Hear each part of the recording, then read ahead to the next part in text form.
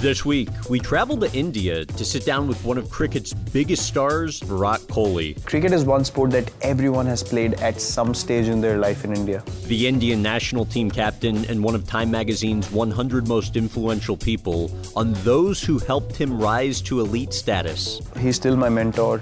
He's always been a guiding influence in my life, and I'll always be very grateful to him. The devastating experience that shook him to his core. There was no emotion coming out of me, and I just became blank. I couldn't register what just happened. And how he turned that into motivation. I remember telling my brother, I am going to play for my country, and I am going to play this game at the highest level, and there's nothing else in life that can distract me anymore. Plus, his marriage to superstar Bollywood actress Anushka Sharma, juggling a signature clothing line, and building a lifestyle brand. All that's coming up next, right here on the In Depth with Graham Bensinger podcast.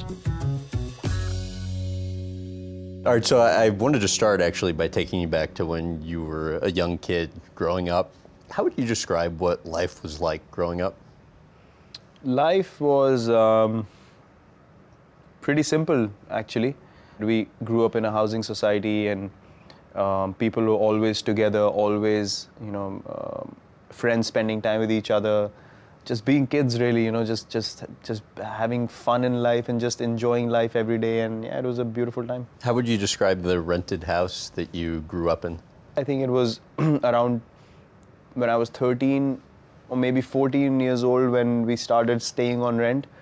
And I remember that because my brother wanted to set up a business, and we had to sort of get the finances going, and we didn't have anything, so we had to get rid of our house and put in money into the business and stay on rent from there. And then the business boomed, and then it collapsed, and the situation became really difficult. So yeah, those early years of me getting to play for the state team, which is the Delhi team, in age group cricket. So we have what do you call under 15 level, then the under 17s, then the under 19s. So all that time we were staying on a rented place, and it's actually a very tricky time to remember, because you're not really sure whether you're going to make it professionally or not. You suddenly realize the competition that's around you, and you have to outperform everyone, and then there's so many other factors when you're growing up and you're wanting to play eventually for your country.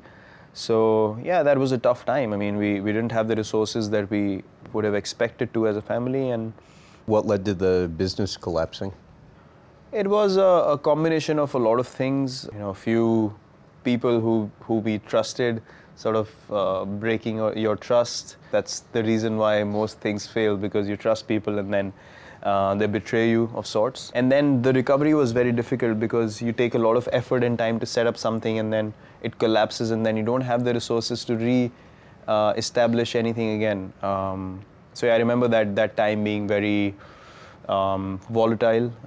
It was something that all of us felt was very tough to be able to find resources. I want to ask you about your parents.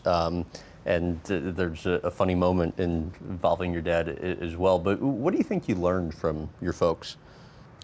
What I learned from my dad was, as you can understand, in junior level cricket and coming up in any institution, you have a lot of things happening around selection and people being favored and doing the wrong things, and it's a lot of manipulation happens in terms of the important people getting their way and stuff like that. So we faced that as well. And there were many instances when I was growing up when literally my father was told that, if you want your child selected or something like that, you'll have to do a few things to get him there. Meaning what? Meaning, doing a few favors for people, or just entertaining people for the sake of it and stuff like that. And he was a self-made man, and he thought, no, this is not the right thing to do. I'm not going to entertain someone just so that my son can play state cricket. If he is good enough, he's going to make it on his ability, and if not, so be it. So what that taught me was to just believe in yourself, believe in your performances, and that's the only thing that will always speak for you. So those were the most important teachings for me growing up, to see the right thing happening in front of my eyes, and purely because we didn't also have the resources to do anything which was outrageous or extravagant, that taught you the values of life. you're 12 years old. Tell about when your father accidentally abandons you when you're kite shopping on Independence Day. So my father was, as I said, self-made man, and he was very particular about rules and regulations. And for some reason, I forgot to get my the helmet to sit at the back of the scooter that we used to have. So he had his helmet on, and it was a Sunday, and I actually halfway he realized that I don't have the helmet on, and I told him it's fine, it's a Sunday, no one's gonna be there on the streets, no one's gonna catch us. And you know, I was just being stupid, I was just being excited to just get out of the house and get those kites, because that's a big festival in North India. The Independence Day is celebrated by flying kites, and you know, that sort of thing, so it's huge. And I was so excited to just get my stuff, and he took me there. So on the way back, we saw a shop where people were selling fruits, and I love watermelons.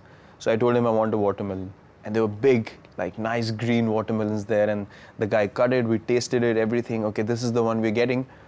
And by the time I came out, I had the bag, and there used to be a hook in front of the scooter. So I went to put the watermelon on the hook, and I don't know what happened. By that time, a couple of traffic police guys were walking towards us, and they were randomly just walking on the street, right? They didn't even notice that I have a helmet, or the scooter was parked. And for some reason, he panicked. He thought they're coming to catch us, and he thought I'm on the scooter already. And before I could get on the back, he just rode off. And I'm standing there on the road looking at him just going away, and I'm thinking, I'm shouting, and the helmet used to have, used to cover your ears back then. So he couldn't hear me. And because the sound of scooter as well, he just went off. And he didn't come back for 10 minutes, and I'm thinking, what the hell is going on? And then I took another mode of transport to go back home. We call those things rickshaws here, like a cycle kind of a thing. And then I'm sitting on one of those. So apparently he went back home and he asked my mother where I am. And she's like, what do you mean where I am? You took him with you. You should know where he is. So then he came back looking for me, and I was on this thing going back, and he's shouting from across the road, shouting my name, and I just turned my head. I didn't want to speak to him. I kept ignoring. I was like, how the hell can you do that to me? How can you leave me on the road? So yeah, that was a pretty funny moment, and I gave him a lot of flack after that. And you had talked to him for like a couple days after that, right? I didn't speak to him. I couldn't believe me. He left me on the street and went back home. He actually reached home. I could not believe it. I was like, okay, fine, you should remember that your child's not sitting behind you. He just went home. So yeah, I didn't speak to him for 2 days. So science and math, I understand, were your favorite subjects in school. Who told you math was my favorite subject? Were you not good? No way. Why not? So in math, we used to have exams, and the maximum marks you could get in an exam was 100, right? I used to get 3. I was that good. I did not understand why someone would even want to learn math. I mean, I could not understand the complications behind it. I mean, why do things have to be so difficult? And I haven't used any of those formulas in my life till now. Cos, theta, sin, I was like, what the hell is going on? Why would these things come together and produce this? How is it possible? I understood sport. I could never relate to math. It was like, I just wanted to get through my 10th grade exams, because they used to happen at a state level. And then after that, you can choose whether you want to continue with math or not. I'm telling you, I've never worked hard, even in cricket. The amount I worked hard to pass that exam so I can get rid of that subject. I promise you. I passed it, and then I was like, I'm never looking at math again. How often would you have to miss school because you were at cricket tournaments? Quite often, especially the higher grades. I think when I was younger, I didn't have so much cricket going on, but when I started playing for the under-19 Indian team, we started traveling abroad. So 5 to 6 months of the year, I couldn't study at all. And then, as I said, with whatever learning power or the focus you had, you study for 2-3 months, and then you did well in exams. I wouldn't say I was the most intelligent guys around, but I was smart enough to pick up things, and that would get me through grades, different classes. So yeah, but the higher grades were much more difficult. How lucky was the timing of the national selectors' arrival? Oh, that probably is the most crucial moment of my life. to be honest. How so?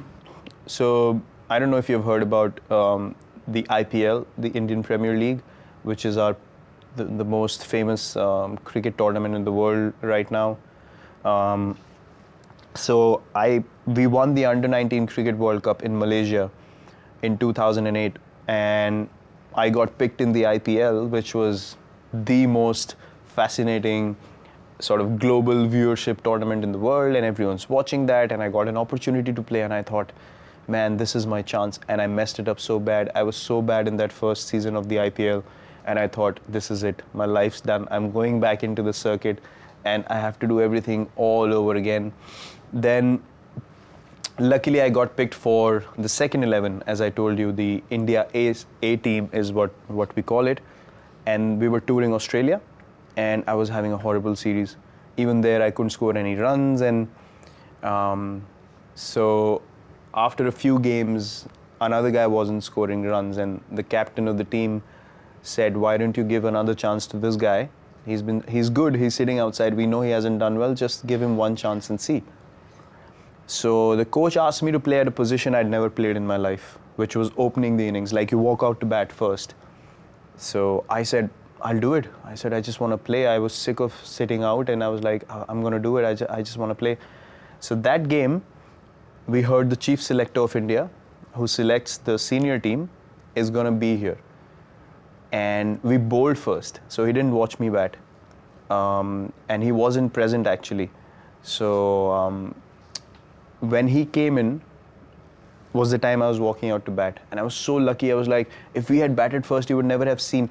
So what I believe in is, even now when I see someone play, if you look at someone play, as opposed to hearing about someone, it's a totally different ball game. You can hear about people who do the same thing as anyone else, but you see someone else doing it in a way where you feel like, man, this guy is made for that level. So I was walking out to bat, and I scored a century. I got 120 runs. I didn't get out. I walked out, and he saw me bat. And he told the selectors, this guy will go on tour, the next Indian tour, after having the worst time of my life. And I was like, man, my whole life changed there. He selected me, and I got a chance to play as well for the national team. And I was like, I felt so lucky that he could watch me play, and that impact was something that led him to selecting me. The West Delhi Cricket Academy, how would you best explain what that place is? That place for me is everything. That place for me, it taught me what I know today. It taught me the importance of discipline. It taught me the importance of companionship, playing as a team. So whatever I learned in my life in terms of sport, and that helped me in life as well, came from that academy. How did you first meet Raj Kumar, the coach? So again, I mean, I told my father, okay, I remember walking in the first day, and I was so excited. I got new clothes to wear, new kit and everything, and I just walked in. And because I used to play with people who were elder than me in my housing society, I walked in and I saw all these small kids practicing at one end, and then in the big guys, I saw a guy who was short. So I started running towards that group. So the coach is like, what are you doing? And I was like, that guy is just a little taller than me, so I'm going there. I want to train with those guys. I said, no, but you are of this age group. I said, but these guys are too small. I can't train with them. So then he was like, no, you need to train with them. And then I think in a couple of months, I was playing with the senior guys already. Why do you think he allowed you to so soon? Because that's not normal. Yeah, he didn't allow me on day one, because that's the rule of the academy. You can't just walk in and just go wherever you want. Right. But after a couple of months, he understood that I was ready to play with the seniors already, and I was just not enjoying the competition that, no offense, but that age group brought, because I was already playing with the senior guys. So I was ready to be more competitive and play against the big guys already. It actually kept making me stronger and stronger. And I used to come back thinking that I'm going to prove to these guys that they are doing the wrong thing with me, in a fun way, but I used to be more motivated to perform. How would you explain the role that Raj Kumar plays in your life now?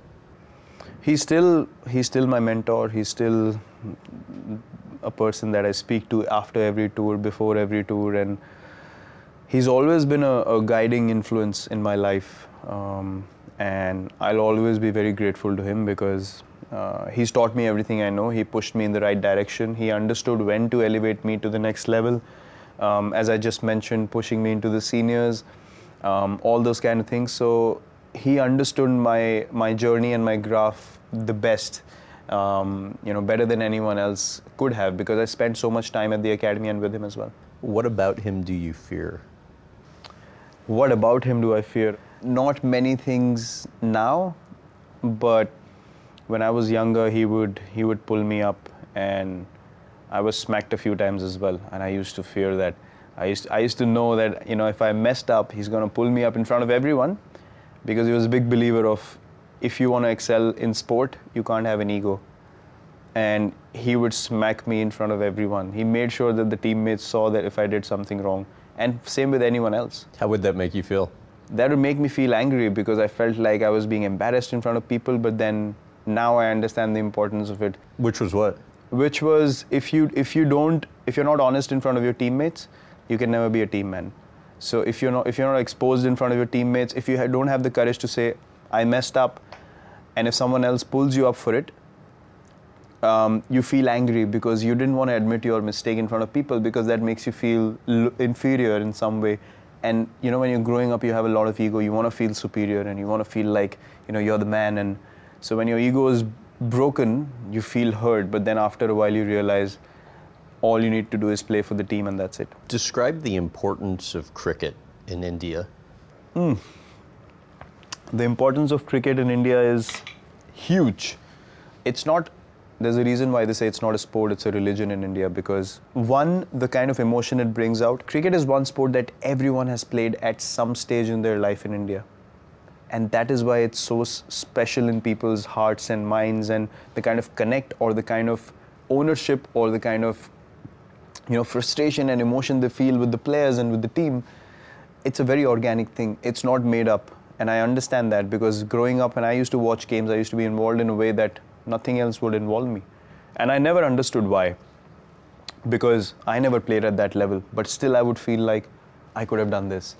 And people actually feel like, because they played at some level, the guy shouldn't have done this, he should have done that. But that comes from a very pure source. 90% of cricket fans are apparently in the Indian subcontinent. I understand Bollywood will not release a movie during the 7-week IPL season. To what extent do you think the IPL in India is similar to the NFL in America in terms of passion? It's huge. The IPL has become that one tournament where for 2 months, people just look forward to it being 8 in the evening, and they just sit together and watch.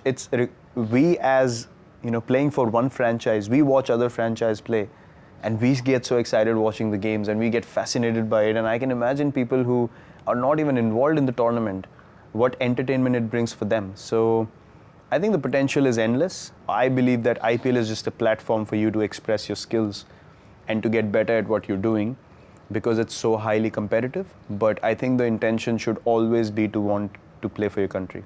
How would you best explain cricket to an American audience that's generally unfamiliar with the sport? It's I've heard a few American people have come to IPL, and they've sat down the whole length of the game and tried to understand the game fully, and still they'll leave a bit confused. So I think it's basically, if you understand the basic essentials of the sport and just watch it for the entertainment of it, you'll be very entertained and you'll be fine. But if you go into the finer details, as I said, you can really confuse yourself, because there are a lot of terms that you wouldn't have heard of, or you wouldn't understand what they are. Even when we watch baseball, the only thing I'm worried about is a home run, and just looking at people going mad. So it's basically, if you just relate to the fun part of it, you can really enjoy watching the sport. Americans would probably be surprised to hear is that you were, as I mentioned earlier, you were once at bat for 8+ hours. I'm thinking like December 2016, England. Yeah. Tell about how that happens. It happens in a very different way. You have a lunch break, which is 40 minutes between play, and then you come back and play again, and then you have a tea break, which is 20 minutes. between play. Why they call it test cricket is because it tests you physically and mentally over 5 days. It's not a thing that starts at one time, ends at one time, and you get done with it and move on. This is a game that lasts 5 days. Yes, it does. So the beautiful thing about that is, and people find it so bizarre that how can one game, one match in a sport go on for 5 days? The basic concept behind it is, Test cricket for me is very similar to life. So if things don't go your way on day one, you have to go to sleep, you have to wake up and come back. There's no option of forgetting about it, there's no option of leaving it behind, there's no option of I don't want to do this anymore, because if you don't turn up, you're left with 10 men and you're out of the team. So you have no option but to keep coming. Why do you feel the commercialization of the game is hurting cricket? I think the more you commercialize the sport, the quality of the game will come down. That's what I strongly believe in. If you look at the number of games that we play now compared to 10 years back, it's a huge change. You could never imagine cricketers playing so many games throughout the year. And what happens is the quality will invariably go down. I've heard people say that, there's too much cricket to watch sometimes, and we just don't want to watch it. So it affects a lot of things. And if you have a tournament like a World Cup, which is a global tournament, and everyone's watching it, that brings interests. So I think the more impactful tournaments we have, and if the number of games on a regular basis come down, and the more global tournaments where all teams are playing against each other, they increase, I think that's going to sustain the sport really well, not the number of games. In what ways would you say you're an aggressive batsman? Well, I've always liked to take control of the situation. I've always been a kind of a player who would walk into a situation and turn the situation towards in the favor of my team. And that's why I think I'm an aggressive batsman, because a lot of people, they would go in and they would be wary of the situation, whether they want to attack or not. My game is totally counter-attack. My game is, if I look at, spaces in the field, I think of the fact that I can score runs here and I don't feel like I might get out. So you have two ways of approaching your skill. Either you give in to the opposition's plans and their mind games, or you believe in yourself and say, everyone's looking at this as a pressure situation, but I look at it as an opportunity. So I go in with that mindset, and 8 out of 10 times it happens in a way that I'm able to counterattack. And explain the role that angles play. Angles play a huge role in terms of batsmanship as well. Sometimes you have to. So basically, what we have in cricket is we have the batting crease, which is a line, which traditionally you stand either side of the line, and that's the normal setup of a batsman. But sometimes if you play in England, the ball swings, it moves around. When the bowler bowls the ball. So in baseball, you don't have the ball moving around so much, but in cricket, you have a lot of variation with the ball, where the ball has a seam stitched to it. So when it pitches on the surface, it can go either way. Mm-hmm. It swings in the air because of the conditions, because of the shine on the ball. So there's so many variables that you need to counter, and batting is about a split second of a decision. If I make the wrong decision, I sit outside and I clap all day. So the precision of that split second has to be so good, and you have to keep countering it and keep being in the right mindset every ball of the game, every second of the game. It's tiring at the end of the day as well mentally, but to counter those kind of things, if you stand in your normal sort of traditional position, you have more chances of getting out. So sometimes you cut angles in a way that you stand in a different place to make the bowler do something different. So those are the things that work really well in your favor in cricket. How does visualization help with that? It is everything for me. How so? It is everything. So I have literally prepared so if you're going to play an overseas tour, say to Australia or England or something like that, I literally sat down 2-3 months before, and I've made a decision in my head that I'm going to take their best bowler on. And when I train in the gym, when I'm practicing, regularly there are visuals running in my head, me dominating that bowler. When I train, I have music on, I'm putting myself in a situation where that guy is bringing the heat onto me, and I'm countering that, and that becomes such a reality in your head. And invariably, when I went into that situation, I ended up dominating that guy in their own home conditions. Your first year in the IPL, you're playing with some of the best players in the world. Your coach, Raj Kumar, said that your shortcoming was overconfidence. How so? It was. I lost my way. I drifted quite a bit, and eventually I had the worst season I could have, and I had discipline issues, and I actually lost my way pretty badly. You know, I just saw this whole frenzy and this attention on me, and suddenly playing with the biggest stars in the world, and they make you feel welcome, they make you feel friendly, and you feel like, I'm the man, you know, I'm everything, and I can do anything I want.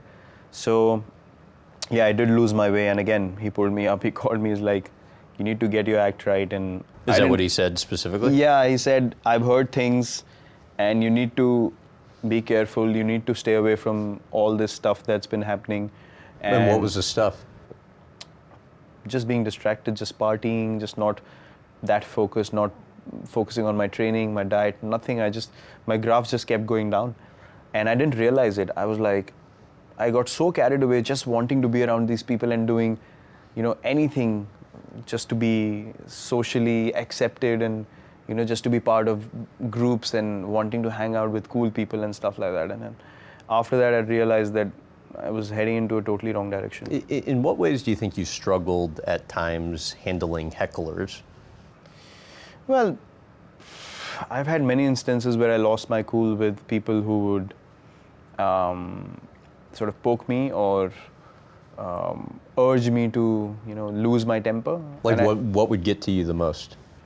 I think the stuff that would get to me the most was bad sledging. Like if someone, so sledging, I don't know if you know about sledging. Sledging is basically when you're playing on the field and people say nasty things to you just so you can get out and make you lose your focus. So when those kind of nasty things happen, I just lost my cool completely. And people would get personal as well. A lot of the time they would get personal. And these are other players? Other or players spectators? from other countries. Okay. And I would Like totally what would they not, say? They would say stuff which was, oh, this is the last time he's going to ever play for his country, and, you know, this is it, and you're never going to see his face again, and those kind of nasty things. And he felt like, yes, you want to get someone out, but you can't snatch someone's life away from them by saying stuff like that. You know, it's, if a young guy comes in and he actually believes in it, you could destroy his whole life. I can understand people lose their temper and, you know, they fight against each other, they swear at each other, but you don't wish that someone never comes back to play the sport that they've loved playing since they were kids. So those kind of things would rile me up, and then the crowd plays a big role as well. The crowd riled me up as well a few times. And one time I flicked a finger, I flicked the middle finger at the crowd as well, and it was so funny in Australia. I had enough of the crowd coming at me every time, and, you know, I would hear stuff which was so nasty, and I was like, man, this is so bad. And I never thought this is going to be the case playing cricket at the highest level. So I flicked the middle finger, and then next day I come in, the match referee, the guy who's in charge of the code of conduct. He gave you a pass. He called me into the office and he said, so what happened yesterday? And I said, nothing. What happened? He said, what happened at the boundary line yesterday? I said, nothing happened. It was all good. The crowd was saying some things and I just went on with it. I didn't say anything. And then boom, he drops this newspaper in front of me. I have a 14, 15 inch long picture of myself on the front page of an Australian newspaper with my middle finger right up there, and it was in blood. And immediately I said, I'm sorry, I'm so sorry. I immediately accepted it. I said, I'm so sorry. Please don't ban me. I will never do this again. So he took half of my match fees away, and then he warned me, and then he was like, you should be careful, you're young, you don't want to spoil your career. But I kept learning with my mistakes. Why did an Australian newspaper call you the Donald Trump of world sport? Yeah, a lot of nasty things happened back in the day. I think both sides were quite naive. I was quite naive to lose my temper. You know, they were quite naive to form a judgment so quickly, and we always think that our side of the story is right. So that's exactly what happened in that situation. They really took it to the next level, and I was like, well, it is what it is, and I've called it upon myself. Why'd your mom give you a locket and gold chain to help with your temper? Well, it's something, it's a sea pearl stone, which is supposed to be calming, and people in India believe in a lot of wearing a lot of stones, and it has a scientific meaning to it as well, because of the elements of the stone and the magnetic field around us, and how it impacts, certain characteristics in us as well. So she gave me one saying, this is going to help you with your temper. I don't know to what extent it helped me, to be honest, but yeah, the effort was certainly there, but I kept losing my temper. Why do you think you've since had so much success in calming yourself down? Well, again, you learn. After a while, you feel like you really don't have any competition. It's just all made up in your own head, and at the end of the day, you're just competing with yourself. So my main focus now is to not disappoint myself first as a person, and then impact the people immediately who are connected to me immediately, So they see if I have a downfall, and things will become negative around me. So I've become more aware of my mistakes. I've become more aware of if I mess up at any time, I need to be the first one to correct it, rather than someone having to come and say, you're going down the wrong direction. So I think acceptance and awareness has certainly changed my life. Your dad's death. Explain the situation that led to him unexpectedly passing.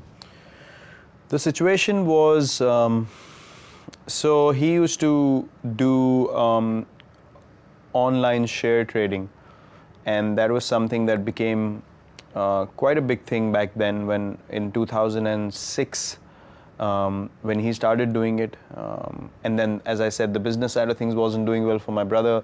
The house was on rent, and then his online share trading account suddenly crashed. So one transaction went really bad, and all the transactions that he'd done before that and whatever he had accumulated sort of went down in a go.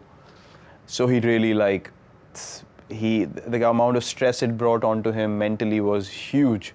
So he had a stroke. He had a clot form in his brain. I didn't know it because I was playing my first season and I was at practice, and I was coming back from practice, and I reached the house, and then my cousin's sister was there, and I asked her where everyone is, and she's like, no, they've just gone for a regular checkup. I was like, why would everyone in the house go for a regular checkup? This doesn't seem right. Why is she the only one sitting at home? So I asked her where they are. She told me they're at this place, and I was like, take me there. So we went there, and then I saw him. And then I saw him, in a situation that I'd never seen him before. And what was the situation? Because it was a stroke in the brain, he wasn't able to react in the normal manner. His body was moving in a funny way, and he was not able to figure out where he is, like the way he looked at people as well. It was like he lost total sense of what's going on. So I saw him like that, and then they took him to the operation theater, and then it was a very difficult time because they did the operation, then he came back home, and then he was in rehab, but I saw him, left side of his body got paralyzed, left side vision also got compromised, and he was just not able to communicate that well, even with the family members anymore, and couldn't do anything by himself. People had to pick him up and take him to the toilet, and there he was, a self-made man. He would just, in the house, if something went wrong, he wouldn't call anyone. He would just open the socket, the electric socket, and just start fixing things himself. So he was that self-made, and he wasn't dependent on anyone. So for a person like that to go through that, he couldn't handle it after a while, and then eventually after a couple of week of rehab, he got a cardiac arrest. And you were there? I was batting, actually. I was playing a game, and we were playing one of these 4-day games, which used to happen at the first class level, and I was supposed to resume batting the next day. And this happened around 2:30 or 3 in the morning, and we all woke up and we had no idea what to do, and he was gone by the time we woke up, and I literally saw him take his last breath in front of me. And I tried to pump his chest and all that, nothing worked. And then there were a few doctors around in that area that we lived in. We went to their place.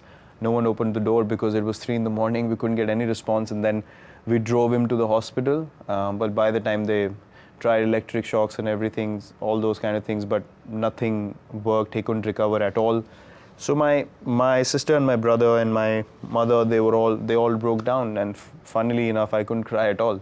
There was no emotion coming out of me, and I just became blank. I couldn't register what just happened. Why do you think that was? I have no idea. Till date, I can't understand. And I was feeling like I was myself thinking, why am I not able to cry? And then I think it was all building up inside me.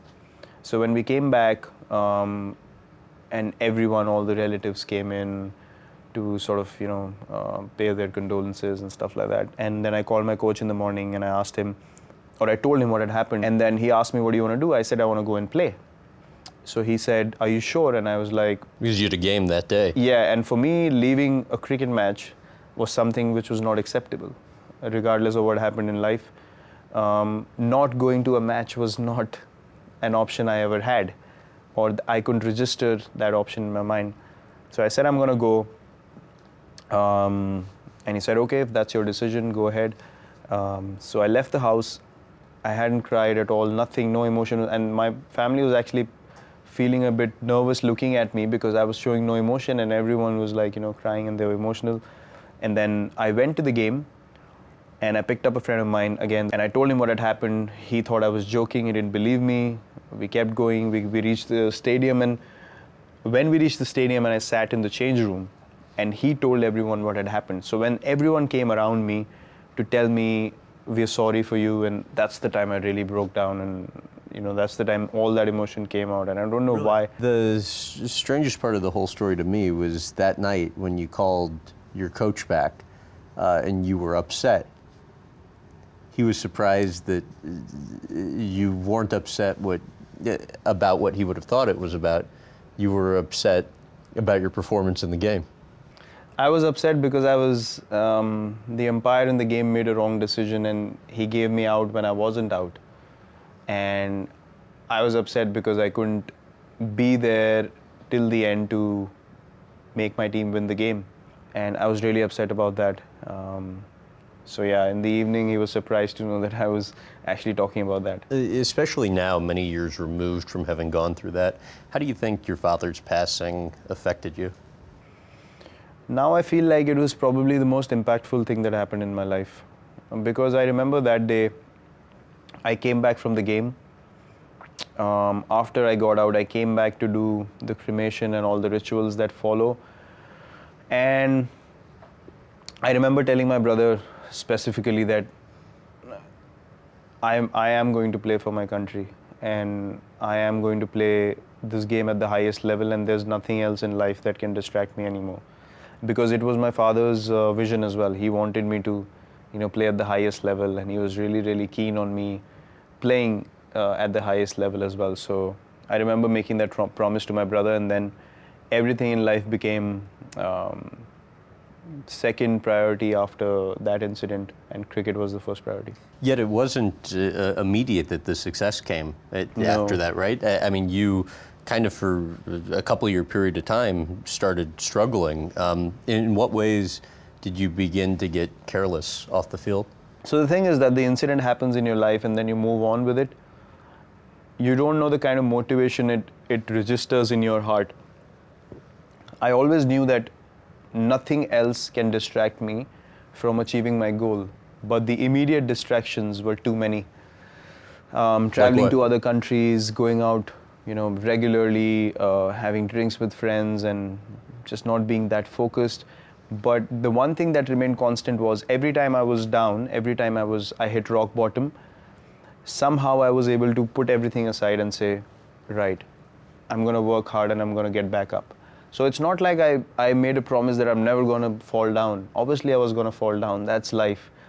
That is always going to happen in sport and life. But the ability to come back again and again made me realize that that incident was the one incident that helped me become mentally so strong that I could, even if I was distracted, because I'm human, I will make mistakes.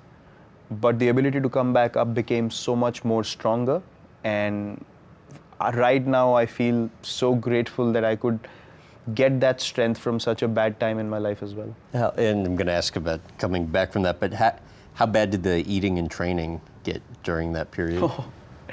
I remember I was not disciplined at all in terms of my eating and my fitness. I mean, I can't even relate to that guy anymore that I was in those years, You look like a different person. I Yeah. mean, you see pictures of Yeah. right. Yeah, so I myself feel like it's some other guy. So I had played IPL from 2008, 9, 10, 11, and then 12. IPL 12 was, I was playing for India. I was playing for the national team at the highest level, but I hadn't got the success, that some of the established players did. And IPL 2012, again, had a really, really bad IPL season, and my eating habits were horrible in that season. Very, very bad. And I remember coming back home and I came out of the shower. The team didn't do well. I came out of the shower. I looked at myself in the mirror and I was like, that's the time it hit me, And luckily, everything that's been bad in me, somehow I get that calling myself that you need to get it right. Like there's hardly anyone coming and telling me, you're really messing up. It just comes from within. And then I saw myself in the mirror and I was like, you can't look like that if you're an international cricketer. What did you see when you looked in the mirror? I was like out of shape and I was like looking just not like a sports person, I was like, how the hell are you going to continue like this if you don't take care of yourself? Boom, from next day onwards, I just changed everything about my diet. Hitting the gym 2 hours a day, just taking a day off in a week, eating proper lean food. I got away from all kinds of junk. I did not have a cheat day at all, and within 8 to 10 months I lost about 6 or 7 kgs, and then from then on it became such an addiction because I saw the results on the field. I felt quicker, I felt lighter, felt more focused, and then I was like, man, this is the path I want to walk. So yeah, I just changed my whole diet overnight, and I'm so glad that I did. It's the best decision I ever made. Like, how did it change you? So in the World Cup just now that we played, every game my energy was 120%. And my recovery was so fast, we traveled the next day after every game, after a full hectic game. My average distance covered in a game was 15 kilometers. And I would just come back, do my recovery treatments, travel the next day to another place. And as soon as we reached there, I was ready to train again.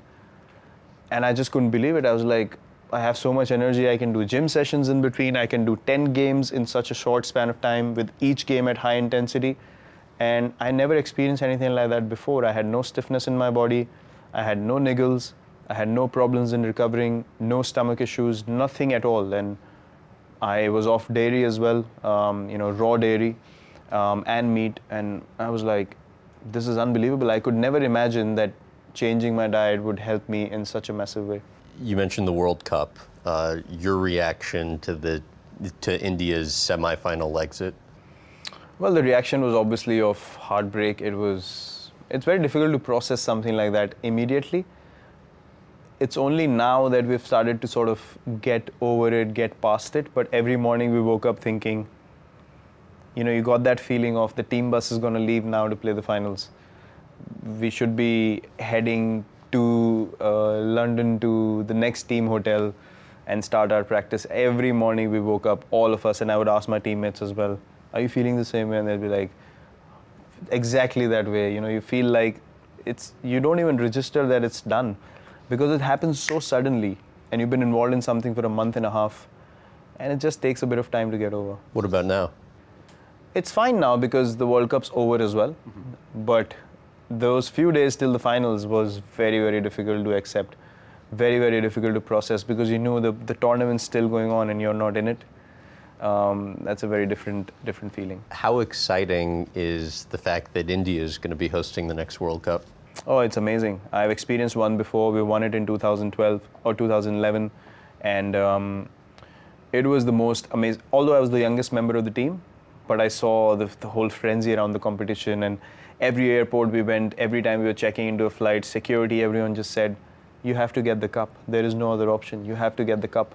And I saw all these senior players, just being calm about it. And I was the youngest. No one would tell me anything because I was just there in the team, after everyone else. But all these senior players, I saw the pressure on them, and then I felt like, wow, this is a whole different ball game. So yeah, India is going to be very different, yes. Sachin Tendulkar, how would you explain how much you idolized him growing up? Well, I used to, it's funny, when I got to play with him, all these memories of me watching him play on TV, just came to me like in a moment. I remember growing up, he was the one who revolutionized the sport in this country, just purely because of the way he went on about things. You'll always have someone who will come and change the sport. So if you talk about basketball, you talk about Jordan, the way he, just changed the whole outlook of the game and unlocked new abilities for people to believe in. And that's exactly what he did. Before he came in, people didn't believe that these things could be done. But then he led the way and made people believe, no, these things can be done. And he made the sport more exciting. I remember I used to... And that's you now. So that's the funny thing. You realize that now, that although in terms of skill, in terms of the innovation in sport, a lot of that is happening, but I think my opportunity I've been presented with is to motivate people in another manner, which is improving the culture of, cricket and the way cricketers should aspire to play for the country. Work hard on their fitness, be disciplined, take care of their diet, take it to the absolute peak of professionalism, because in order to keep the standard of the sport going in the country and globally, everyone needs to take responsibility. So I think I'm contributing in that regard. But what he did from pure skill point of view, just the way he was able to bat, was so much more different to anyone else. And that just fascinated me. I was like, man, this is so much more different. And it was so captivating. You just couldn't take your eyes off when he was batting. And I used to go to these shops and get my packet of chips and my nibbles and just sit in front of the TV to watch him bat. And it was just pure joy. How true is it that you told your teachers back then that you were going to be the next Sachin Tendulkar? Well, a few people will always question you, you're practicing, you're playing, but what is actually your goal? So I used to tell them I want to be like Sachin. I'm going to one day play for my country and, become this cricketer. And they all used to find it like all fun and nice back then. But even I didn't realize I was talking with absolute seriousness. But one thing I remember was when I used to watch everyone like Indian team play. So in cricket, either you bat first or there's a score on the board and then you bat second and you try to achieve that. So it's the basic sort of nature of the sport. So whenever the Indian team was batting second and they had to score more than what the opposition had already scored. Which means they're chasing. Chasing, yes. Right, you know the terms. So, and when they faltered, I promise you, I used to go to sleep thinking, if I was in the Indian shirt, I used to dream of it. If I was wearing that shirt and I was in that situation, I could have done it. And it's happened so many times in my career till now that I've been involved in a chase and I've finished the game off. And I don't know whether it was that conviction that formed in my head when I was that young, that when I'm in that situation now, everything just takes over. So that's the power of mind. So the first time you see him in the dressing room, he's in the corner, you're sitting and staring at him for like 15 minutes. Set the scene and what you remember. So we entered the change room and everyone's busy organizing their stuff. And I am not bothered about my stuff. I just let my bags be the way they were, and I was just looking at him. He's in the corner, and I'm just observing whatever he's doing. I mean, think about it. I've looked up to this guy for my whole life, and then right now he's in front of me in the Indian team change room, and I'm like, I couldn't sort of process that moment. And then I'm looking at him organizing his stuff. He's like proper, like precise about how his stuff is going to be like, how his bags are placed, how his gloves, pads, bats, everything is placed, and he's going on about his work. And then he looked up and, glanced at me and he gave me a smile because I just entered the team and he wanted to make me feel comfortable. And I felt so embarrassed that I'd been looking at him, so I just looked away. And, that sort of initial hesitation, but he was very welcoming and very warm, and that's one thing that I really admire about him. What do you think you learned from him? I learned humility. I learned absolute commitment to the sport. And just after playing for 25 years for your country, still having the commitment to, put the effort that he put when he was on the field is something which I think is a huge, huge learning for anyone. Not just in sport, but I think across anything in life.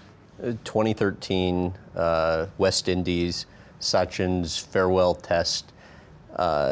Take me through what you recall and why you felt like you wanted to give him your dad's thread.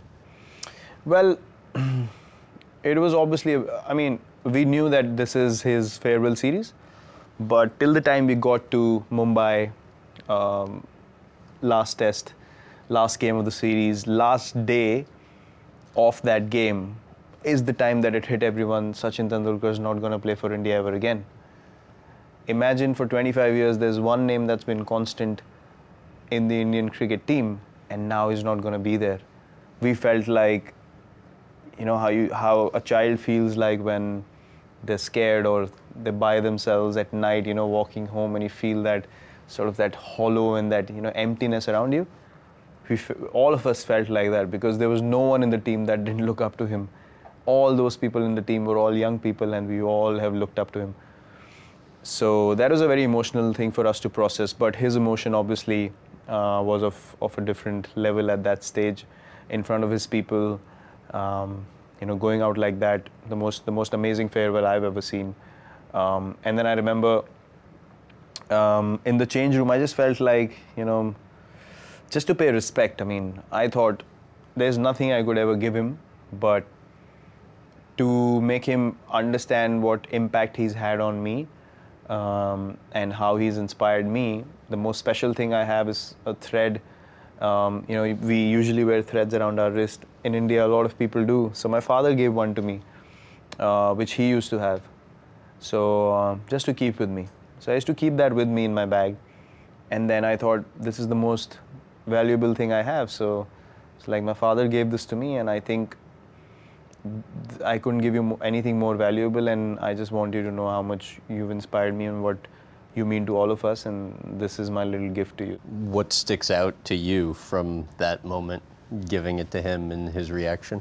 His reaction was I think he understood what he's done for the young cricketers growing up in this country, and I think it was a pure, like if someone came up to me tomorrow and said that I've impacted their life in a certain manner, I would obviously get very emotional because I know where I come from, and obviously he knows his whole life story and his journey. You could never imagine as a child that one day someone's going to come and tell you, you've impacted my life in such a massive way. And I don't think there's anything bigger than having a positive impact on another human being. Apart from all your achievement, apart from what you do in terms of numbers and all that stuff, when someone comes and says, you know, I really appreciate the effort you put in my life and you helped me at some stage, and I'm really grateful for that. I've never felt gratitude more stronger than that. Anushka, what people in the States would not know is that you guys are the celebrity it couple here. And what's the nickname they have for you? Virushka. Virushka. So they combined Virat and Anushka. They made it Virushka. How did you guys meet, and how did you go about asking her out the first time? So we met at a commercial shoot for a shampoo.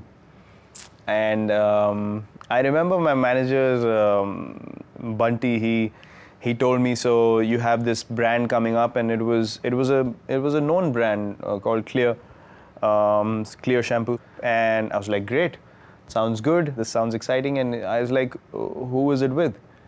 And then he's like, it's with Anushka Sharma. I was like, are you kidding me? you got to be joking. He said, no, I'm serious. I was like, how the hell am I going to be in a frame with a professional actor? I'm going to look like a fool. I have no idea how to do this. And then he's like, you'll be fine, don't worry. It's a nice script. It's all fun and games. And I was like, okay, fine. And then the first time I met her, I cracked a joke immediately, you know, with her. And then... Were you nervous? I was very nervous, and that's why I cracked a joke, because I didn't know what to do. And you know, I was standing on set and I was being all nervous and jittery, and then she came in and I was like, yeah, I just cracked a joke in front of her, and then... You remember what you said?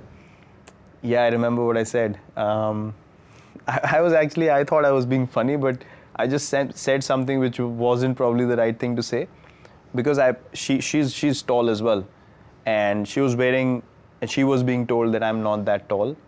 I'm not like 6 feet plus or something like that, and you must not wear like massive heels or anything. So she walked in with this much height of heels, and I saw her, and she was looking taller than me, and I was like, didn't you get a higher pair of heels? than this. And she was like, excuse me? I was like, no, I'm just joking. So my joke actually became, quite a weird moment for myself. I behaved like such a fool, to be honest. And she was so confident because, she's on set regularly, and I was just like, how the hell am I going to go through this? But yeah, it was a shoot that went across 3 days. We shot at different times, and then slowly she realized, because she's also from a very similar background as me. Middle class families, made it in their respective careers, worked hard, got to a certain stage. So actually, in hindsight, when we look at our lives, they were going at the same pace, but in totally different worlds. The timelines of my debut, August 2008, the timeline of her starting her first film shooting was 2008 August.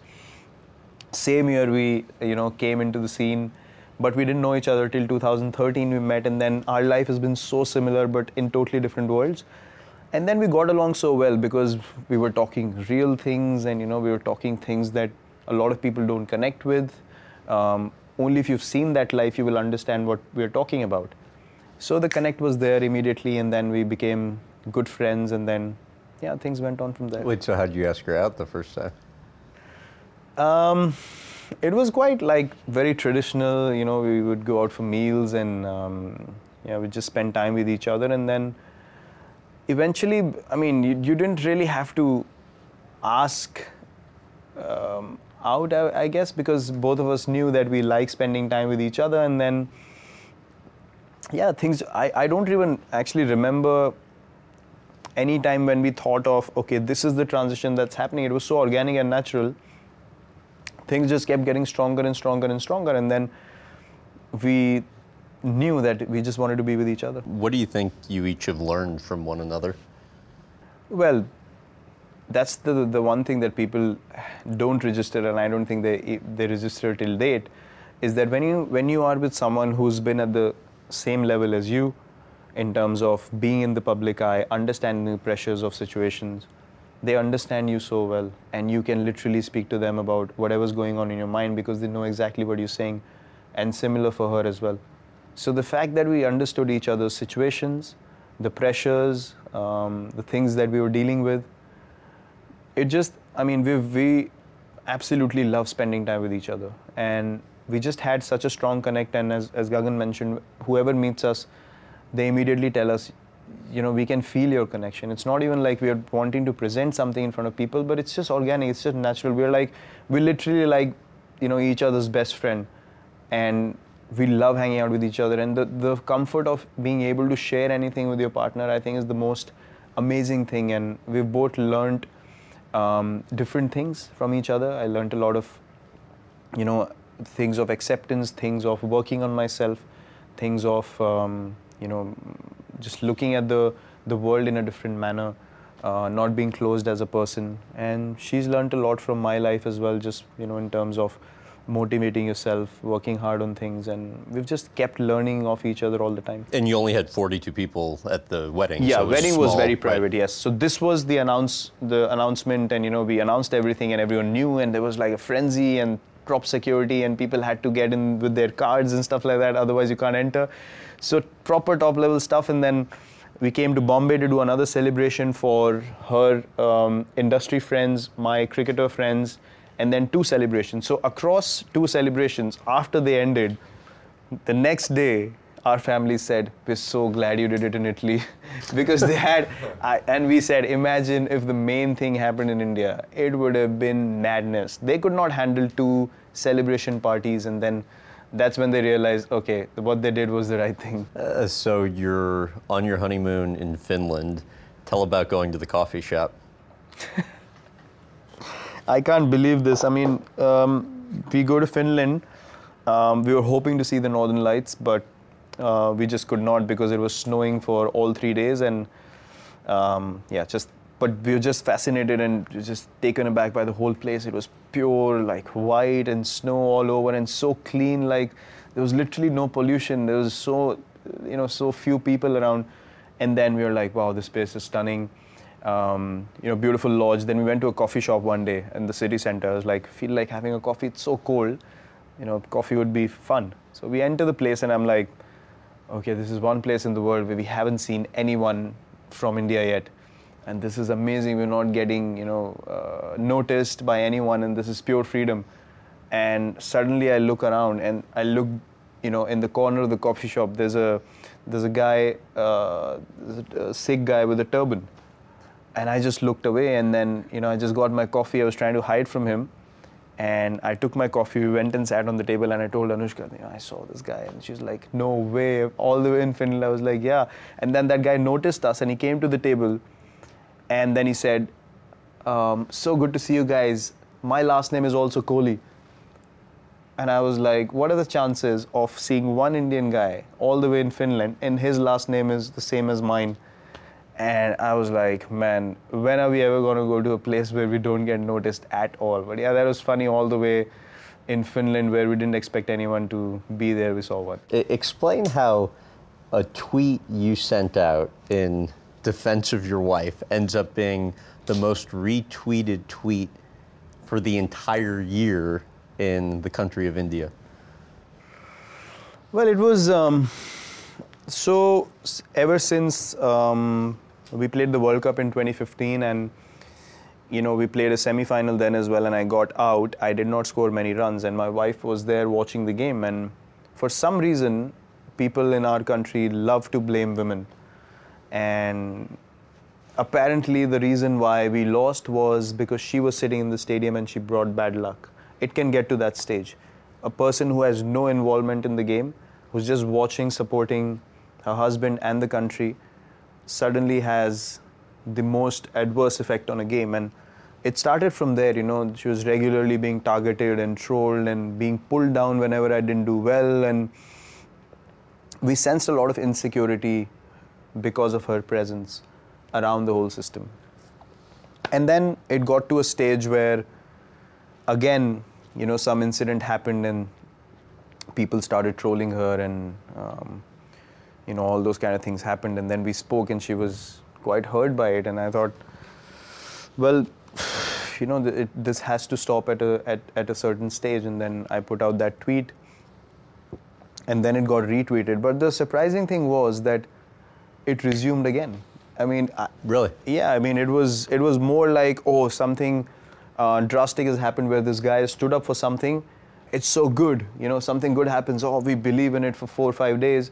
And then the next opportunity, they do the same to her again. So, I mean, we've actually been quite amazed and quite surprised to see so many people finding such pleasure out of pulling someone else down. We never do that to anyone. We've never done that to anyone. We can't even register that. And I think that's the negative side of social media, that people find it difficult to process, because so many people are just being happy at the expense of someone else, which is so wrong. Fame. How does your fame in India impact your ability to lead a normal life? I don't think that I am even expecting to lead a normal life in India anymore.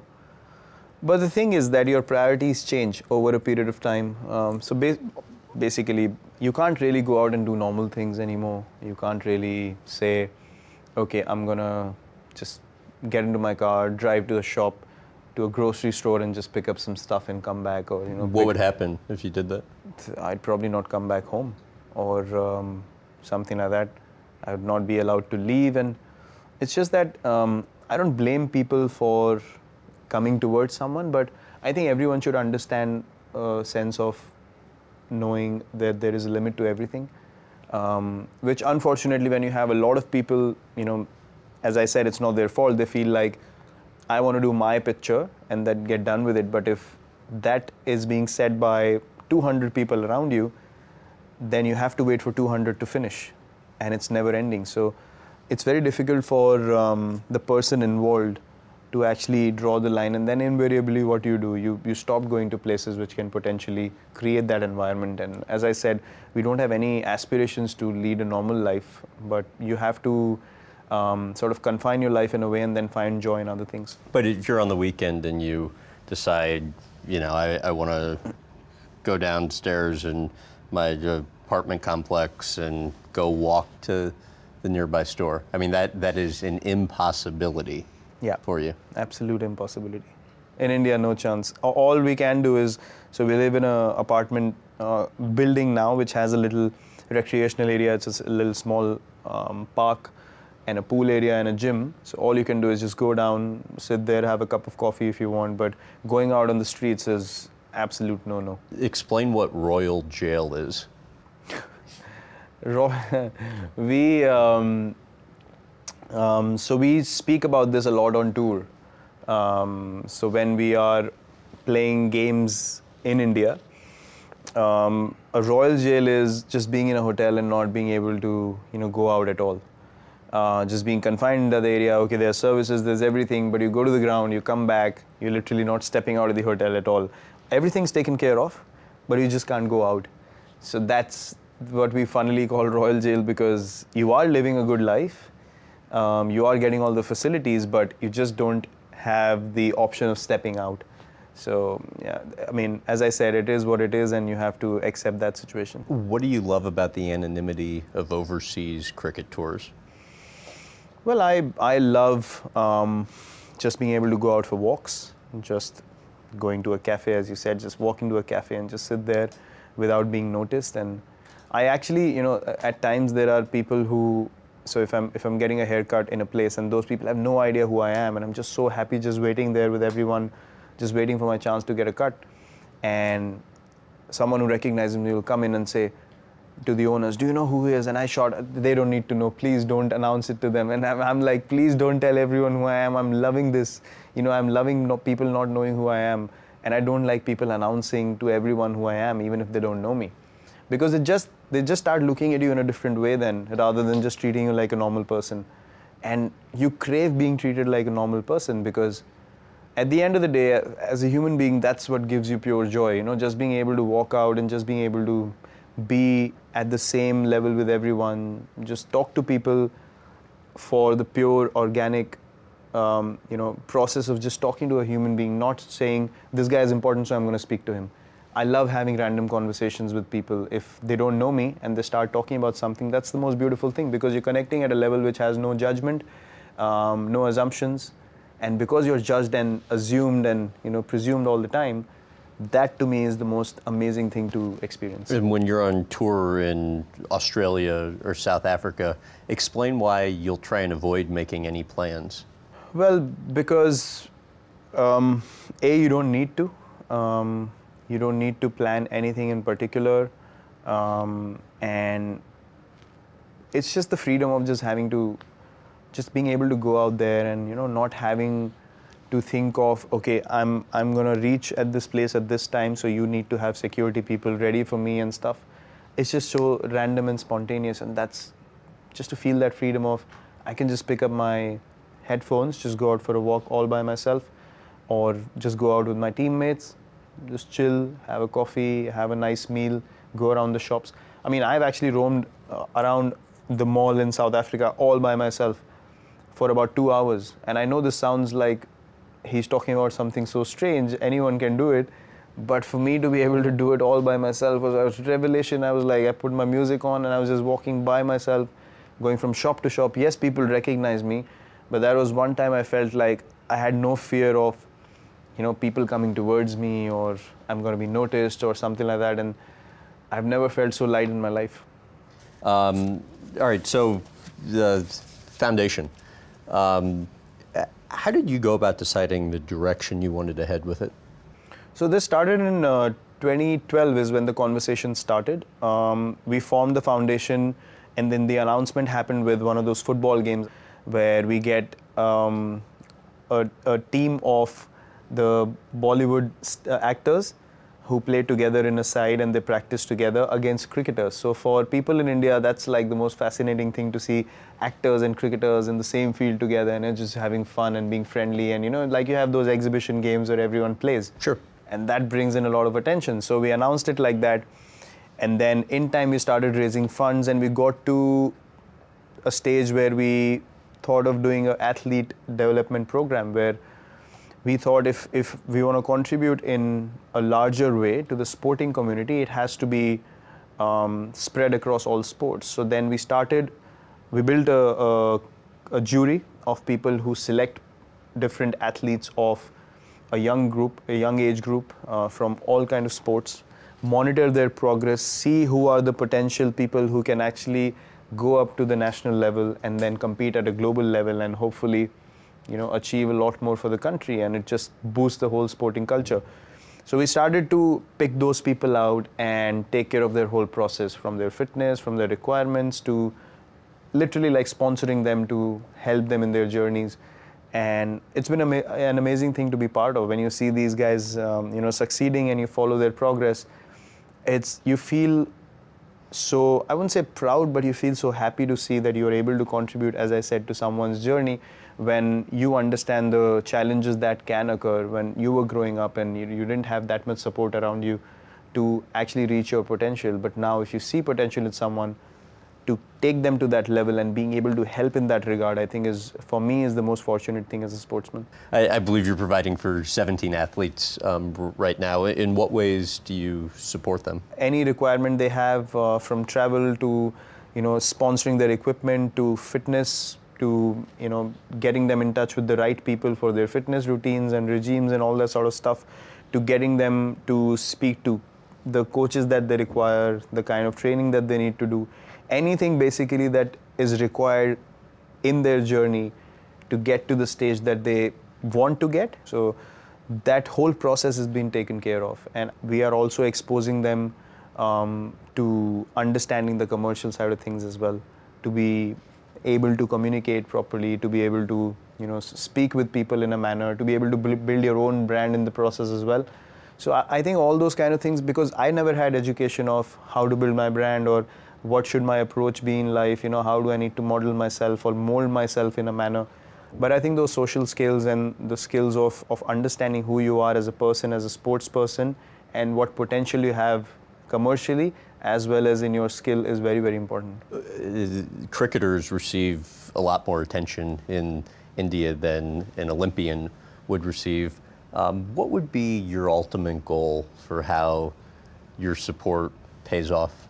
For me, it's such an unfortunate thing to see, because someone who takes the name of the country to that level on a global scale in the Olympics, they don't get treated in the right manner. And I think the concerned bodies should be providing a lot more for them than they do already. And it's not good to see someone just going down in life after they compete and they have no idea, no vision, no help from any other place. So my ultimate goal in life, and that is our big plan in the pipeline in future as well, to be able to create a space, an environment, more like a campus, a sports campus, where I didn't have any idea of the rules of any other sport when I was growing up. I learned because I was traveling so much. I learned because I had exposure. The people who do not have exposure, they do not understand other sports. So to become a total sporting nation and the culture to become even more stronger than it is right now, like, you want to be able to go to every sport. You want to be able to watch a football game in the same vicinity and go watch a tennis match or a badminton match, or you need to have keen interest in all kinds of things. So if my vision is to have a campus where all athletes can learn about each other's sport and then have that information spread out to their communities and eventually to the public, and then everyone says, we want to watch every sport and not just one sport. Thank you very much. Pleasure. Thanks for listening to my chat with Virat Kohli. For more of my interview with Virat, plus driving with him through the streets of Mumbai, and my first cricket lesson, go to youtube.com/Graham Bensinger. You can also find us on Facebook, Instagram, and Twitter @Graham Bensinger, and you can visit grahambensinger.com for TV times in your area. If you enjoyed this episode, please give us a rating and review on iTunes or wherever else you listen. This has been the In Depth with Graham Bensinger podcast.